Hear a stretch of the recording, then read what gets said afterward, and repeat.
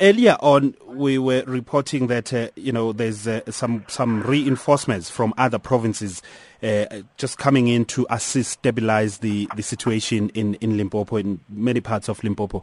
Just bring us up to speed with that. Have they arrived, your colleagues from other provinces?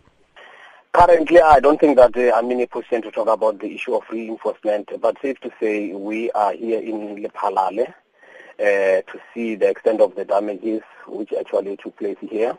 And then our members are right on the ground with a view to investigate what actually transpired, with a view for us to end up arresting the suspects. I'm glad you are there to assess the situation, because the reason why I'm asking if reinforcement has been deployed there is because, as you heard from our reporter this morning, Rudzani, who was saying that the whole situation took about 2 to 3 hours, the burning of the buses, the library, and of course municipal officers took up to 2-3 hours, and the police, your police, were hamstrung. Really, they couldn't do anything to deal with the mob there. So that's why I'm asking if you are really reinforcing, because it might just come back again.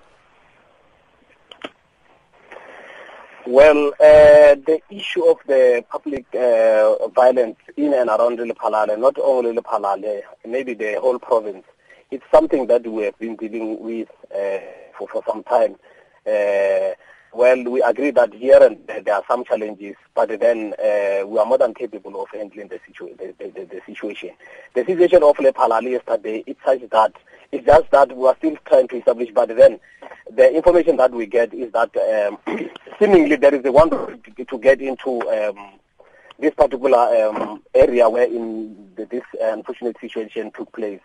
Hence, it was a bit difficult for police to be able to immediately be at the scene. But then we're still going to investigate if there was any sort of a delay or anything like that. So I guess you're not going to answer my question directly if you are indeed getting support from other provinces. That's fine. But right now, have you started with investigations really to see who might just be responsible for this?